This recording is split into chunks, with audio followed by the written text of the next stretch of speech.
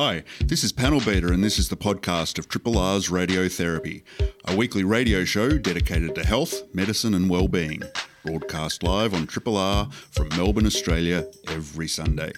Hope you enjoy the podcast and feel free to get in touch with us via Radiotherapy's Facebook page. Hey guys, I'm getting some weird sounds in my headphones. Are you hearing me okay? That might be the tinnitus. Yeah, because we're fine. Dr. Neo and I were just making the point that this, if anything, the studio's improved. We've got new, fancy, matte-painted, articulating arms. So a lot of the squeaks and stuff are gone. So this is all on you. All on me, okay. There's something going on there. Hey, those voices you just heard, it's myself, Panel Beater, here in the studio with Dr. Sharma and Dr. Neo. Conspicuous by her absence today is Dr. Dilemma, who's using that night shift excuse again. Yeah, well, it is truly an excuse. She's just slacking off. Slacking off. She's been a trooper all year, though. Yeah, no, it's the perils of night shift. It's one that I know, unfortunately, all too well. I do not miss them. No. I will say it was literally the decisive factor in me choosing to do general practice over ICU. Yeah. Was knowing that in ICU, 1/3 of my training time will be doing night shifts, and Yep. I've got kind of health conditions where I just basically can't function. So, power to you both for doing the good work. I'm counting down the days that I can stop working night shifts. And my head's counting the grey hairs of my night shifts. Hey, I didn't know that about you, Dr. Sharma. Yeah. Was that the either or for you? It was going to be GP or ICU. It really was. ICU absolutely fascinated me. And the other thing about it, not only really clued onto this later, they are both kind of generalist specialties, so to speak. Not just doing this one thing. There's enormous variety. And I guess the one really kind of key thing that I missed was ICU so team-based, whereas GP's incredibly individual. So that's something I really liked. But, either or. Yep. And was it a light bulb moment when you made the decision, or was it torturous decision-making process over time? It was difficult because, the nature of medical work is you can't really know what it is until you're doing it. And general practice is the one thing that you are not really exposed to in a working capacity. Yeah, right. But I tell you what, within my first week of being a general practice trainee, I was like, this is great. Is that when you were getting home at a reasonable time and weren't working the weekend and you're like, friends, family? Yeah, balance, that's great. What's the one characteristic trait, if you prefer, that ICU doctors have in common? I think the ability to be the calm presence in the midst of chaos. Yes. And I've done 6 months of just pediatric, NICU, so neonatal ICU. And I think, you're right, calm presence, but also attention to detail. It's the minutiae that, you wouldn't really pay attention to on a day-to-day basis, but is this big red flag for them being like, this has changed from, 110 to 112. Yeah. And we need to fix it. We need to go back to 110. I wonder also, and of course there's much more conjecture and more variables here, but do you reckon people with that characteristic who enable them to work in that kind of environment actually have that characteristic in every other aspect of their life as well? Oh, this is a big topic in our workforce, the idea that there are general personality traits that gravitate towards certain things, and yes, anaesthetists are a certain type, and surgeons are a certain type, and psychiatrists are a certain type. I can say that with the conspicuous absence of psychiatrists today. Otherwise, populating radiotherapy halls a lot. But so for sure, we think that this bleeds out into how they socialise, attention to detail, as we were mentioning. And GPs having a bit of a big picture overview, stepping back a bit. That's how I like to see my personality. I think it's the reason that people gravitate to certain careers, subspecialty choices, in that you see when you're training through them, you see people, I'm like that person, and that's the reason that I want to work with you, because I can see myself in you, and I can see myself being in this career and like-minded individuals. I had a mate once who was an air traffic controller, and if you've ever listened to those recordings of the conversations between air traffic controllers and pilots in emergencies, Yes. they're just cool, calm and collected, you know, in really high stress environments. I was a passenger in his car once, and he got road rage. I thought, hang on here, that guy just cut you off. But you know, is that what happens in the traffic control? No, hope not. Hey, we were saying dilemmas away. You've been away. I have. I've recently returned from the land of Japan. And today's auspicious in that regard. It is, yeah. So today is actually the anniversary of the Hiroshima bombing. Mm-hmm. So August 6, 1945 was the actually not at around 8:50 in the morning was the time that the first atomic bomb was dropped on a kind of a semi-military target. And, you know, I was lucky enough to visit the Hiroshima Museum, and I found that it was such a confronting museum. Like, I've been to lots of, you know, historical monuments and museums around the world of quite devastating atrocities, and this was one of the ones that I had such a physical response to. And I think the reason I put it down to was that there's lots of quite vivid images of the days following the bombing, and a lot of those images are based around children and the kind of impact of the bomb that was had on them, and a lot of them have quite, you know, 30, 40, 50, 60% burns to their body, and they show these images of them in makeshift hospitals being cared for with like little sips of water. And I guess after having a bit of clinical experience with burns patients, you realise that child would die. Like, there's no way that child doesn't die without proper intensive medical care.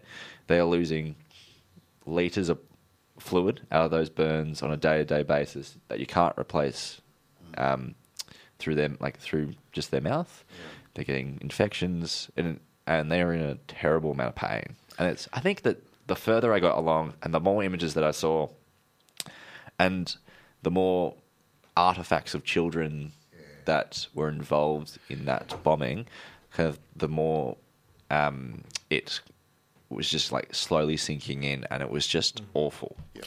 And it's such a powerful image of that of kids in the context of war, because for all the splitting that occurs in terms of who's good, who's evil, who's right, who's justified, the children are just the ultimate kind of manifestation of innocence, and such a potent reminder of what, you know, collateral damage, so to speak, means in the context of. And a lot of these children it's 8:15 on a Monday morning. They were meant to be at school. Oh, goodness. But they were out doing activities that are around the war effort, and I don't think a 5-year-old is choosing to go and for imperial Japan. No, that's right. Well, 90% of the casualties in Hiroshima were citizens, and 90% of those were women and children. And I think seeing that and then seeing the Oppenheimer movie together was quite an interesting kind of combo, because the Oppenheimer Museum, in classic, you know, Hollywood fashion, almost tries to explain away the making of the bomb and the use of the bomb, and then having that such a stark contrast to, no, this is actually what happened with the bomb. And I mean, Oppenheimer does do a good kind of ode to the horrors that the scientists would have experienced and their role in making such a destructive force.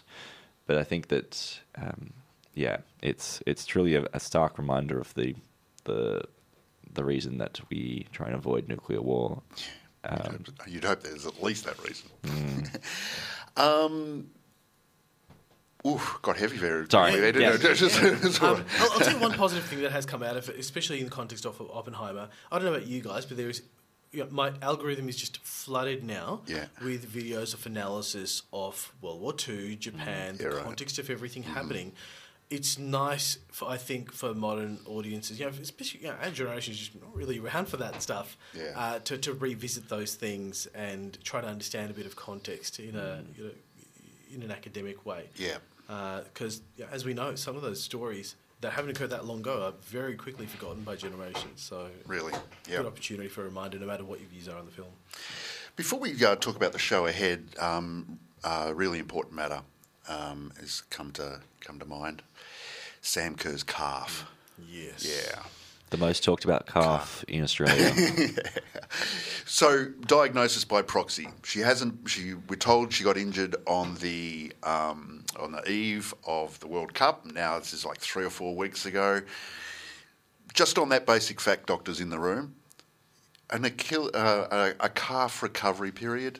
Just a conventional strain? So, conventional strain, I mean, we're talking a few weeks, but there's a strain and there's, a strain, right? If we're talking about tears versus, tendinitis versus tendinopathy, all those things, like the Achilles tendons, for example, can just take 3-6 months to repair. So it's very interesting seeing people have very hard views on what is going to happen with this calf. And the experts I know are saying, I don't know. Yeah, right. It depends. There's a lot more we need to find out. Yeah. It's a classic, the dichotomy between the expert and the armchair expert. Sure. And there's also the point that you won't really know until you find out. Like, she's going to go on the field and it could be fine. She could go on the field and it could start playing up in 5 minutes. I guess that's the risk management, isn't it? It's like it could snap in straight away, or snap, or if that's the phrase. And the other interesting thing is that when we're talking about patients getting back to their regular activities, even if it is a bit of sport, that's very different to the demands on the calf of Sam Kerr. That's a very specific load that calf has to bear. The expectations of 25 million people on that calf. Yeah. And that's right. They're just, their bodies are so finely tuned. The margin for error is quite acute, right? It's the calf that will lead me to a public holiday that I desperately want. We'll know more tomorrow night. So, great show coming up. Working backwards, at the tail end, we thought we might have a bit of a generalised discussion about medical malpractice, depending on how time allows, given that some discussion around Charlie Teo and others has been in the news lately. Dr. Sharma, we've got a wonderful guest coming up in the middle of the show.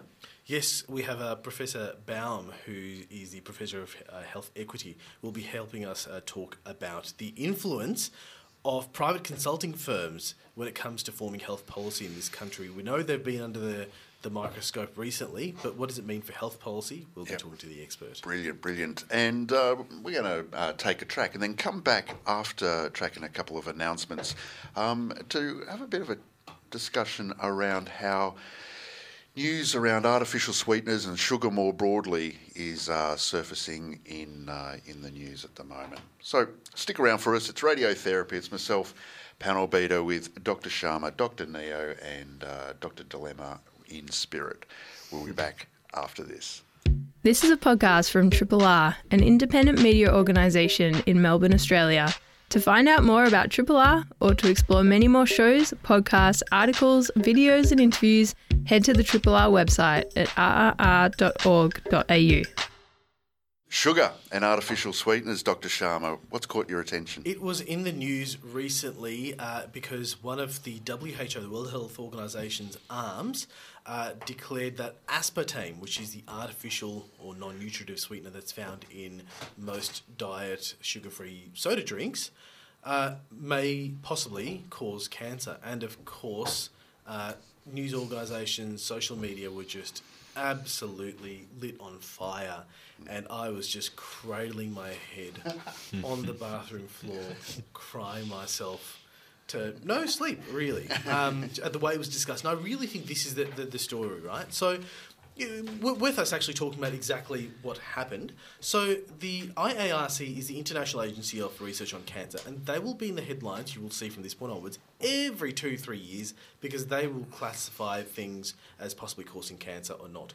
And what they decided to do was take aspartame, the non-nutritive artificial sweetener that's in sodas, and shift it from unclassifiable, which is what it's been in the past, they didn't know, to category 2B, which means possibly causing cancer. What does possibly causing cancer mean? It means that there is some evidence that there is increased risk of cancers. That's not enough context, though. Let me tell you some other things that are also in category 2B. Aloe vera is in category 2B.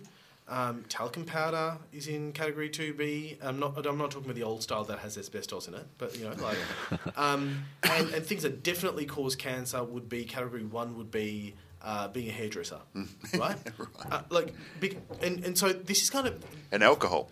Yes, absolutely, and alcohol is there, right? So the issue is that they classify these things in ways that, when headlines are made, are really quite kind of shocking to people. But the truth is actually a lot more nuanced, right? So, for example, some of the research they looked at, it showed that, well, in some populations, maybe people who are diabetic, maybe we're seeing some increased rates of hepatocellular cancer of the liver, right? And I say maybe because the numbers are really quite tiny. And in fact, on the whole, for every other type of cancer, there's clearly no increased risk that has ever kind of been found. So what they can't do on the is this body. They can't say, well, we can't just dismiss these studies just because it may be due to chance, which they might well be.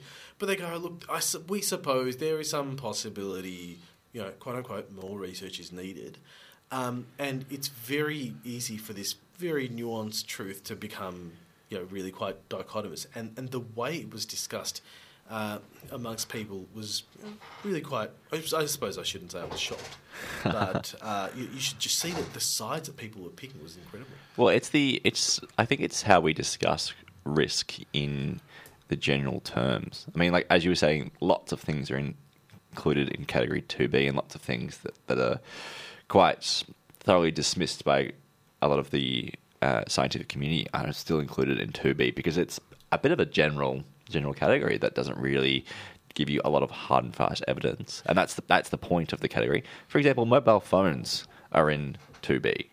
How many people do you think are avoiding carrying their mobile phones because of this classification? But I think that it's good that we are having this discussion about aspartame, and hopefully that including it in 2B will trigger a influx of new research that has a larger kind of population size and a larger ability to what we call power in evidence, and that's it can come to a more definitive conclusion. But I think for now, it's not something that you need to be throwing out all the Diet Coke in your fridge for. So there's the relativity between artificial sweeteners and other products that we've just done. Artificial sugar and alcohol, artificial sugar and mobile phones, etc. But then there's the relevance of artificial sugar to sugar, right? And so if you're knocking back 6 cans of Coke a day, and then you go to the artificial sugar can of Coke. This is it. Right. The question really, when it comes down to artificial sweetener for most people, is the counterfactual.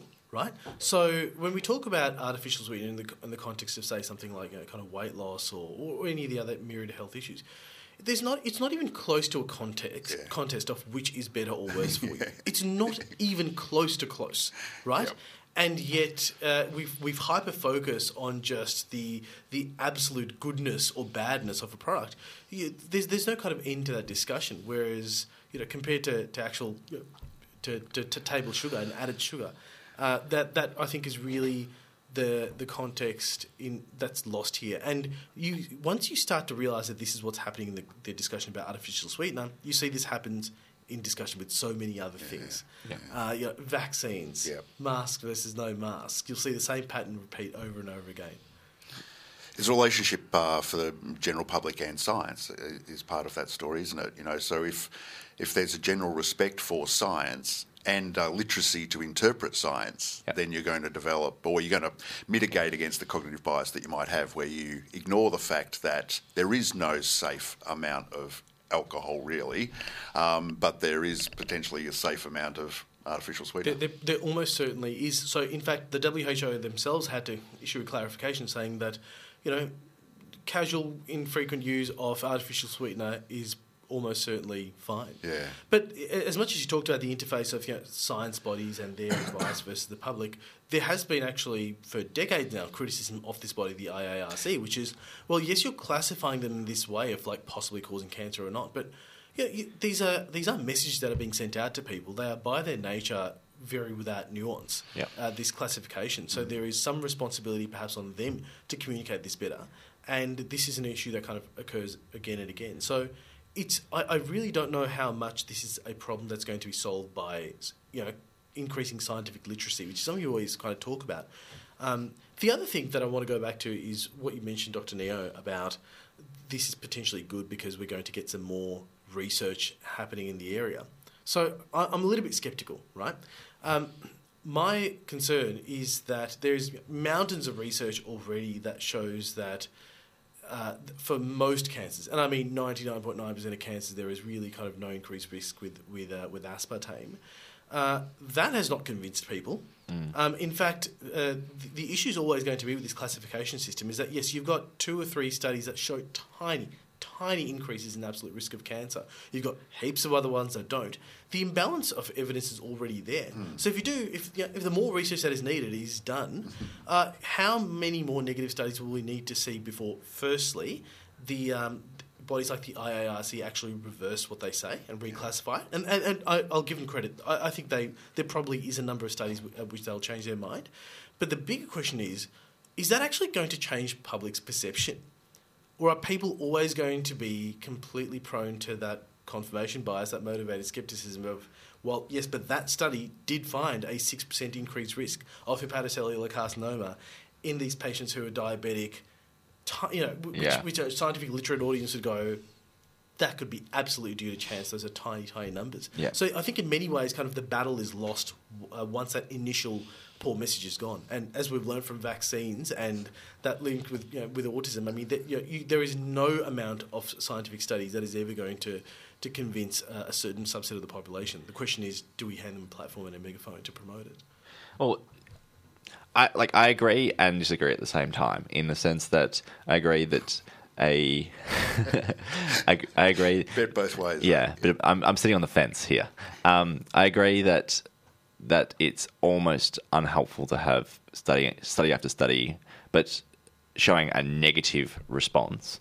But I think that large population-based studies are very hard to remove the bias from, and very hard to control for factors that are influencing people to drink these non-sugar-based drinks. So, in general terms, the people who are drinking these are often people who have been told, don't drink sugary drinks, which are diabetics, people who are trying to lose weight.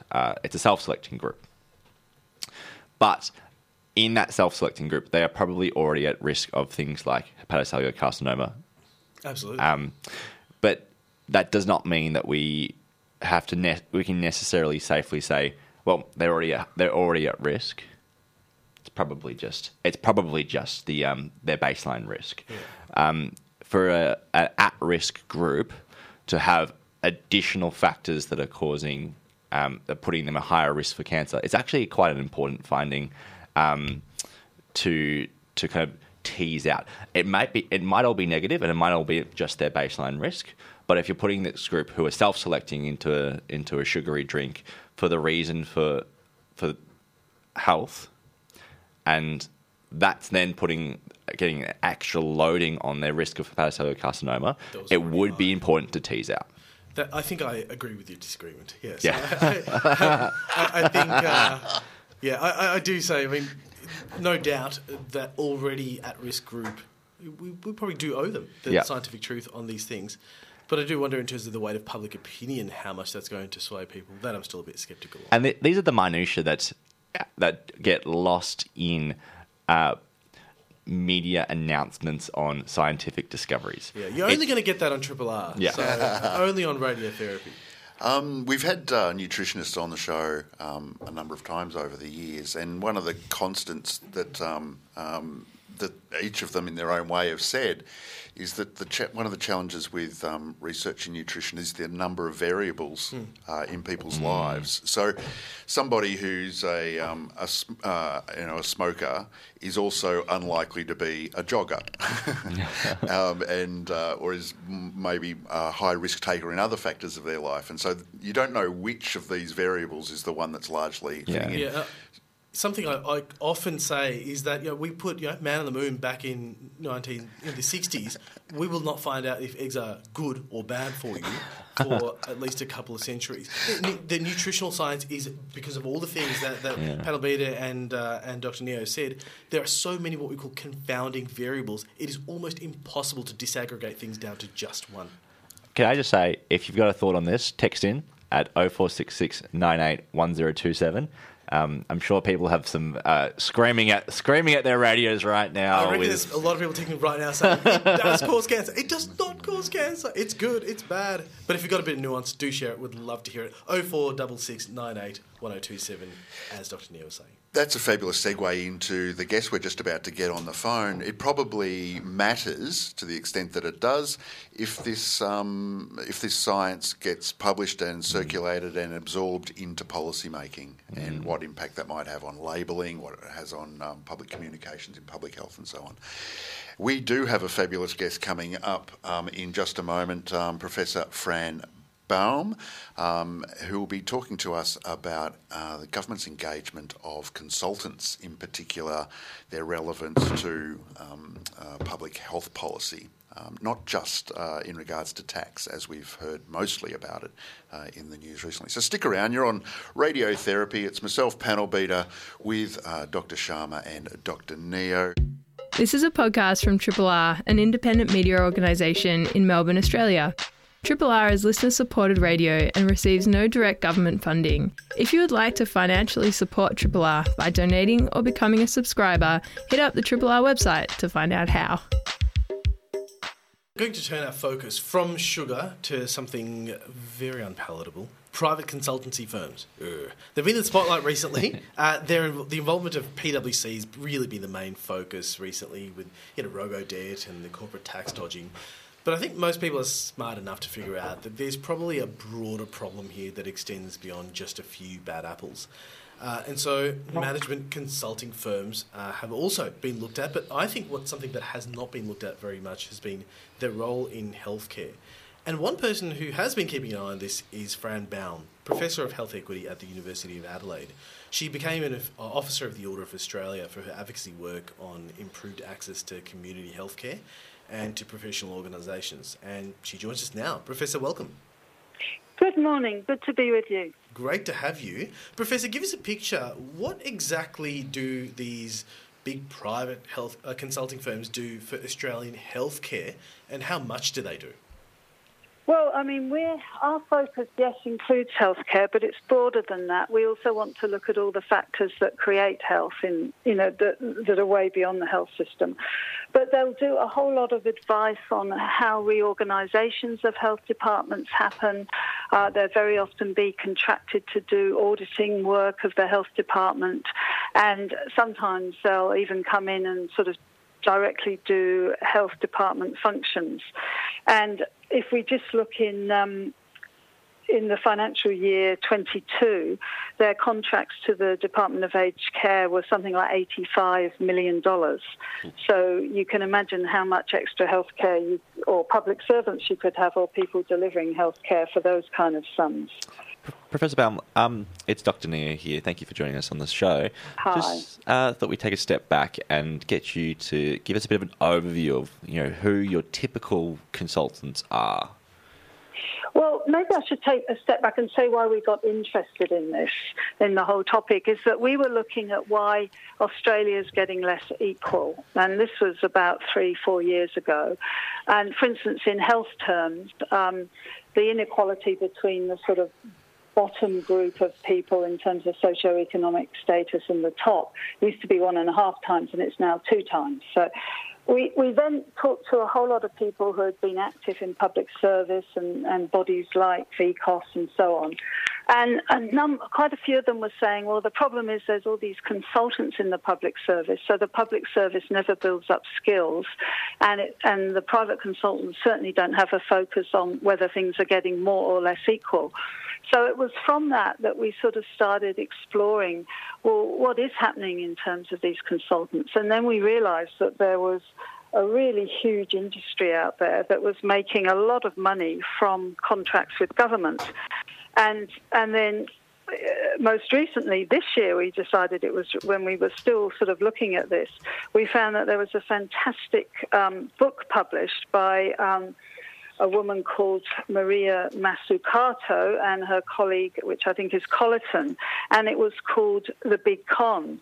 And they really looked at the way that consulting firms across the world, not just in Australia, were working both sides of the street, as they put it. And they noted things like all these consultancy contracts are under a veil of secrecy because people always say, oh, this is commercial in confidence. And then on top of that, we also now in Australia have an inquiry into the management and assurance of integrity by consulting services in the federal Senate. So it really, and of course, as you've mentioned, we've had the issues with PwC and both advising clients using the information they've got from the Australian Tax Office, and also the Robo-Dutch example where consultants were paid a lot of money, $1 million, in terms of providing advice on robo-debt, and all that the public service got was a PowerPoint slide presentation. So there's lots of red flags there, I think, that we really need to look at what these consultants are doing, how useful is it to the public, and what impact does it most importantly have on our public service. And we think that leads to a big de-skilling of our public service. Professor, there's perhaps a problem underlying all this, which I think you referenced very tersely. You said these big private consulting firms aren't really concerned with health equity. Why do you think that is? Because, I mean, if anything, they are consulting firms. They are being given the parameters of the task to kind of consult on. Is there something intrinsic here that you feel makes them less likely to attend to things like inequity? Yeah, well, I mean, it's very clear that if you think these firms are massive, they spread across the globe, and they very much grew up with the era sort of from the Margaret Thatcher, Ronald Reagan era of sort of basically having a philosophy that public is bad, private is good, and this whole philosophy of what economists call neoliberalism, but basically presuming that public services need massive reform, that they weren't functioning well. And in lots of ways, these private consultancy firms stepped into that gap. But of course, what they do are sort of one-off contracts. They don't have a vision for how healthy or how equitable Australia should be. And as these firms have moved in, in that Senate inquiry, there's submission after submission of people saying, well, what's happened as a result is we've got a public service that hasn't developed skills because they've been outsourcing those to the private consulting company, and there's no kind of sense of the public good. And because public services have been cut, that they don't have enough staff to do the core functions, more and more of government work, including policy development, is outsourced to these consulting firms. And of course, their ideologies are very much about private is good and public is somewhere we can make money from, to put it bluntly. So in that environment, it's going to be very hard for a government to say, well, we really want to focus on achieving a more equitable Australia, when all the advice is sort of coming in, pointing out the benefits of the private sector. So a lot of the people, like the Australian Institute, there's a group of sort of critical accounting academics who have put submissions into the Senate committee, and they really are saying, we're undermining the quality of our public policy in Australia. And a lot of people might think, policy isn't important, but it actually is, because it drives what governments do. And if we want good, innovative policy that's really going to tackle the big issues that we have in Australia, then we do need an independent public service that will give blunt advice to the government. And I think we used to have that, and we don't have it any longer. It's quite a damning analysis of these groups, Professor Baum. Like, as a public doctor working in the public sector, and we have discussions around this, public versus private model of healthcare quite frequently, and almost unanimously, we are in agreement that public healthcare and the ability to provide equitable and affordable healthcare is the reason that we are doing the job that we're doing, how can consultancy groups kind of justify shunting us down towards a private model of healthcare when the people who are actually there, on the front lines want nothing less? Yeah, I mean, you put that very well. And, I think we'd all agree if any of us are seriously sick, you want to be in a public teaching hospital, not a private hospital. But I guess it comes down to ideology, that the basic underlying ideology of the private consulting firms is about, believing that government should be small and that the private sector can do a whole range of functions.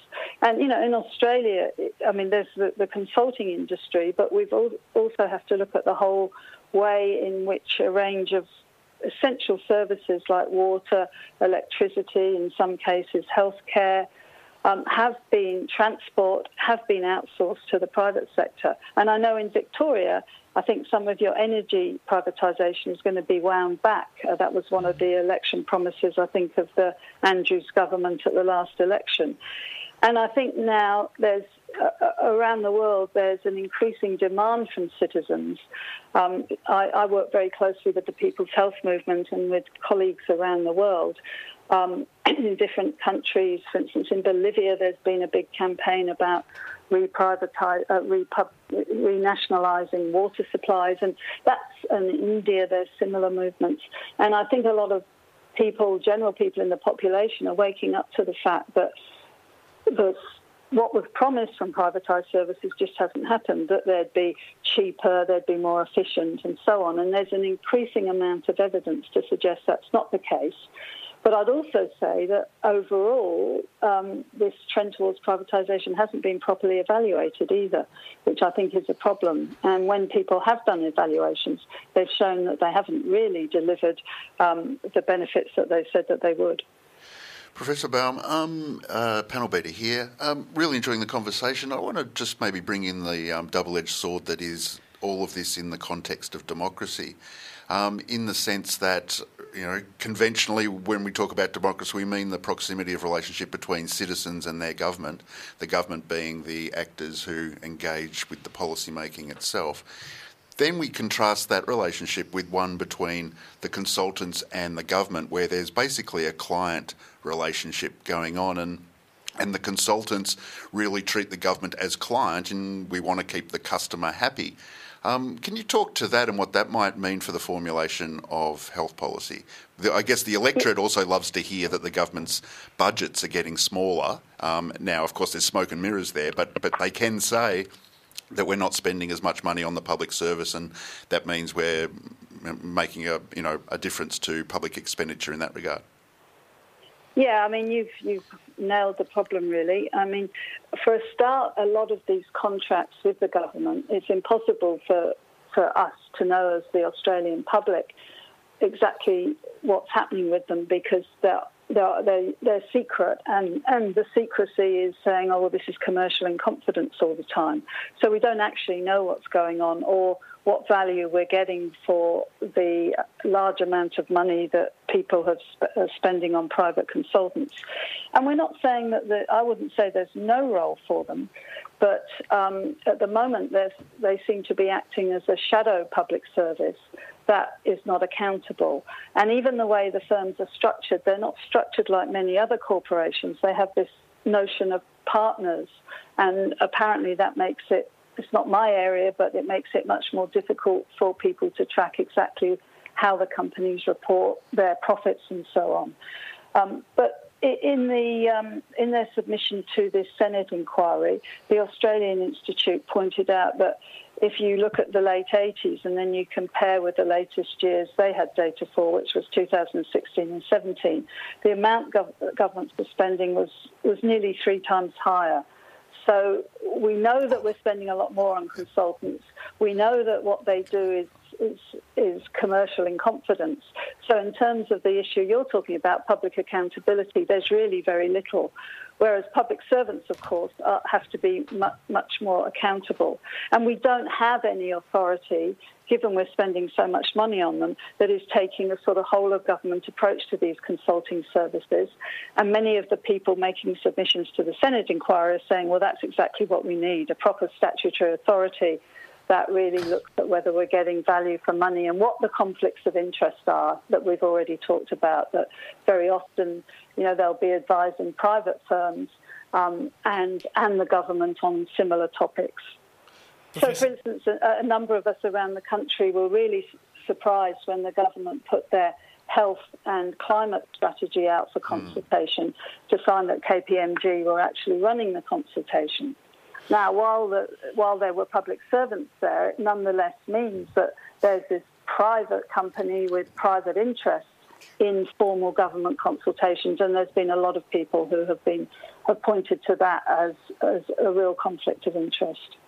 Professor, just one last question before we wrap up. I think you might have referenced we probably can't consolidate all of the expertise back into the public service as much as we'd like to. But so in the meantime, if we are to achieve a happy balance, what are some safeguards that we could have imposed on these consultancy firms? What is the framework that would allow us to eliminate some of those problems with their involvement in policy formation in the meantime? Well, I think one of the most important things is that authority, which is established, and it takes a whole-of-government approach to how much consulting is happening and whether that, initially saying, well, there's these areas that could be taken back into the public service. It obviously is going to need rebuilding the public service, so that, the aim of our brightest and best graduates is to go into the public sector, not to get a job with a consulting firm. So I think it's really important that we do that. And I think we have to evaluate their services in terms of value for money and their performance. And also one of the things that seems to have happened is they get a contract, then they get extensions to that contract. There should be some regulation about whether they can keep getting extensions or whether they should only be able to have one-off contract, which will be a lot easier if you're bringing most of the work back into the public service. Some very practical solutions there.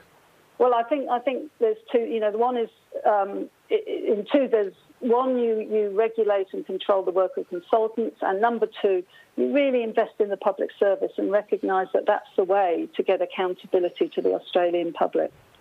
Professor, thank you so much for those thoughts. And if anyone's more interested, you can see the Professor's article in The Conversation on this matter. Thank you so much for your time today. Yeah, thank you very much. Most welcome. That's Professor Fran Baum, Professor of Health Equity at the University of Adelaide. You are listening to Radiotherapy on Triple R. This is a podcast from Triple R, an independent media organisation in Melbourne, Australia.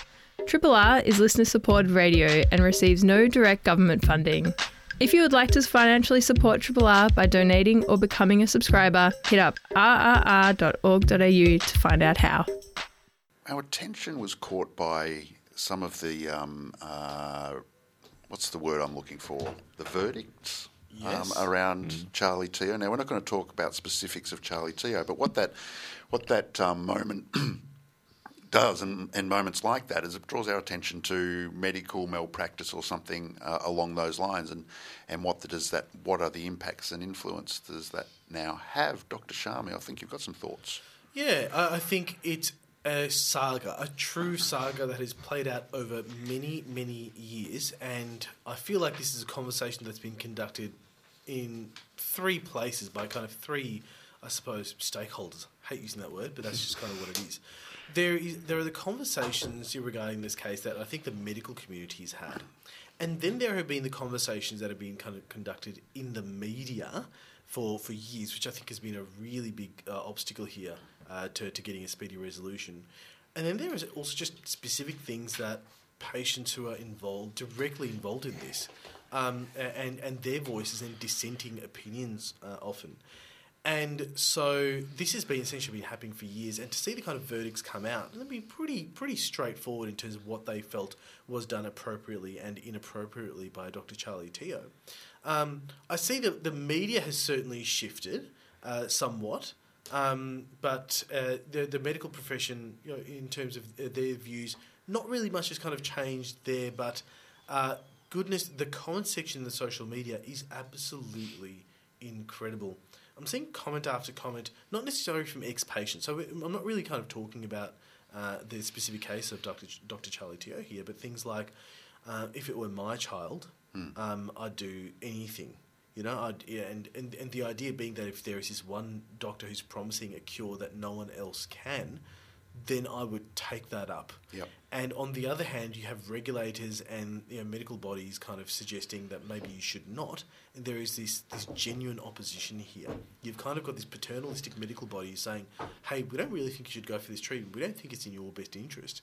Whereas you've got people who might be in a position of having a child who's seriously ill going, don't tell me what the right treatment, who the best practitioner is.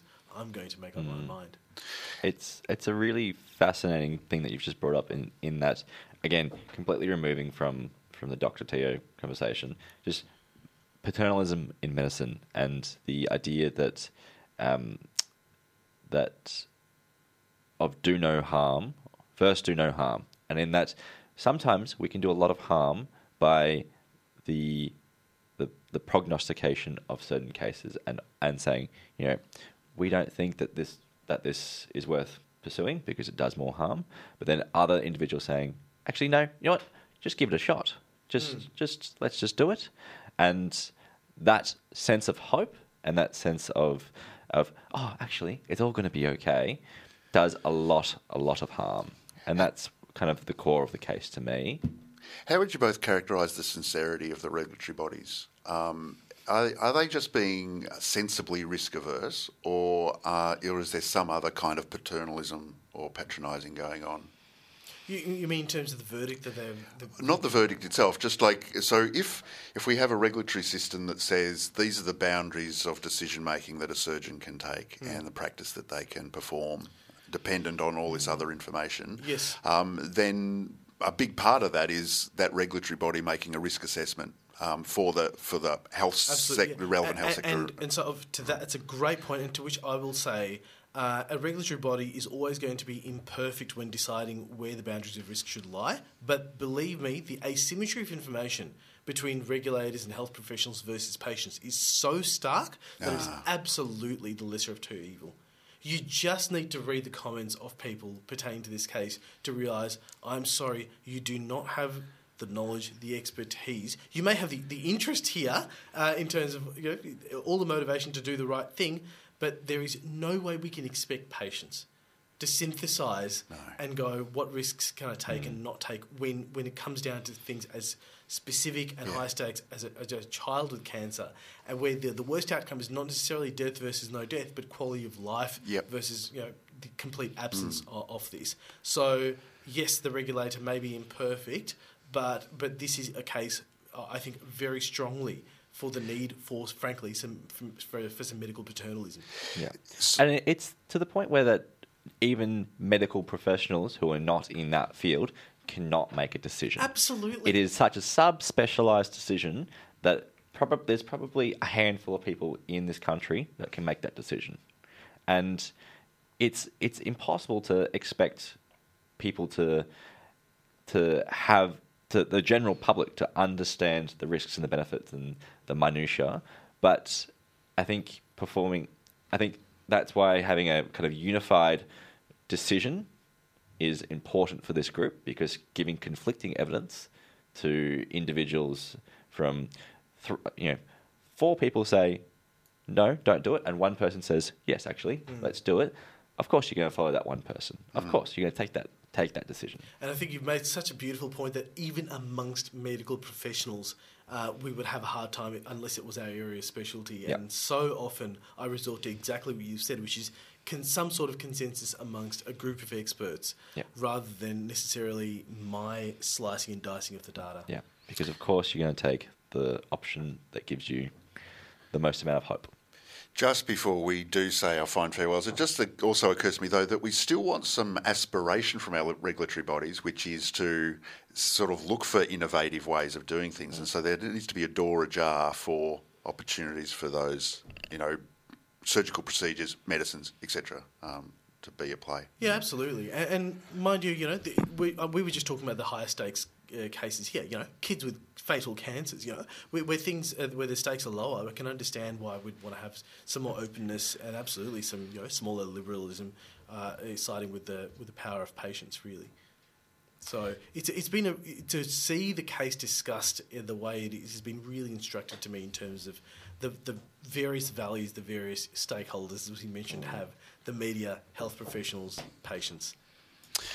Nice one, Dr. Sharma and Dr. Neo, and thanks for being in spirit, Dr. Dilemma. Thanks also to our special guest, Professor Fran Boehm, talking to us about the engagement of consultants in the development of health policy. I'm sure that's far from the last we're hearing of that as an issue. Hi, this is Panel Beater. Thanks for listening to the podcast of Triple R's Radiotherapy, a weekly radio show dedicated to health, medicine and well-being, broadcast live on Triple R from Melbourne, Australia, every Sunday. Hope you enjoyed the podcast. Feel free to get in touch with us via Radiotherapy's Facebook page.